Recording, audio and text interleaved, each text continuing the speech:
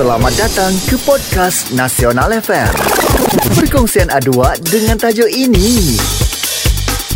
Okeylah, kali ni kita nak bercerita tentang Raudhah. Buat yang rindu, insyaAllah cepat-cepatlah Bami doakan agar anda semua sampai ke Masjidil Haram, sampai ke Masjid Nabawi. Ini khusus eksklusif untuk pendengar segmen ADHWA mesranya Bang Min. Okeylah, cerita pasal Raudhah. Raudhah ni adalah tapak masjid asal Nabi SAW. Di sebelah bahagian Masjid Nabi itu adalah rumah Nabi SAW. Macam mana kita nak tahu Raudhah? Okeylah, tapak Raudhah hari ini adalah kawasan Masjid Nabi yang asal. Dan Nabi bersabda dalam satu hadis, di antara mimbarku. Mana mimbar ni? Mimbar ni tempat Nabi khutbah. Dan rumahku. Maknanya di antara mimbar dan rumah Nabi, Nabi sebut Raudhah min riyadil jinan.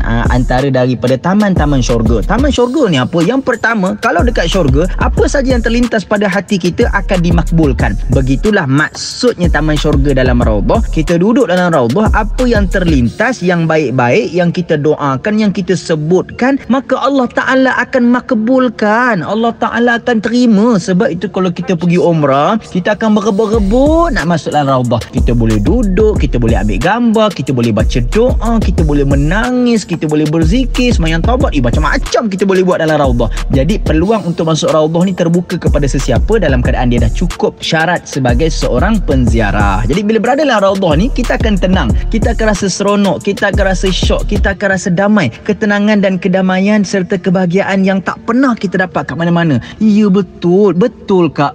Betul. Kita rasa macam ya Allah tenangnya.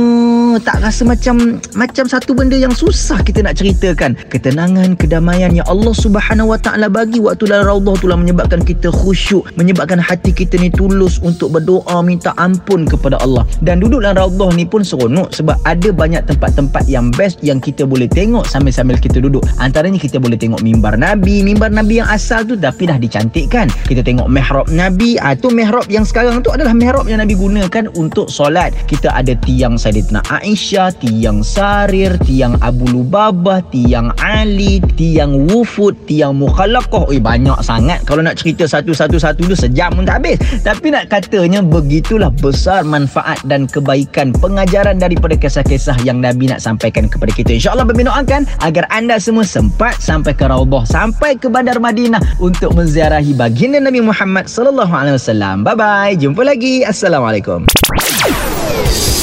ADHWA di Nasional FM. Mesranya Bang Min. Isnin hingga Jumaat, 6.05 petang dan 6.30 pagi.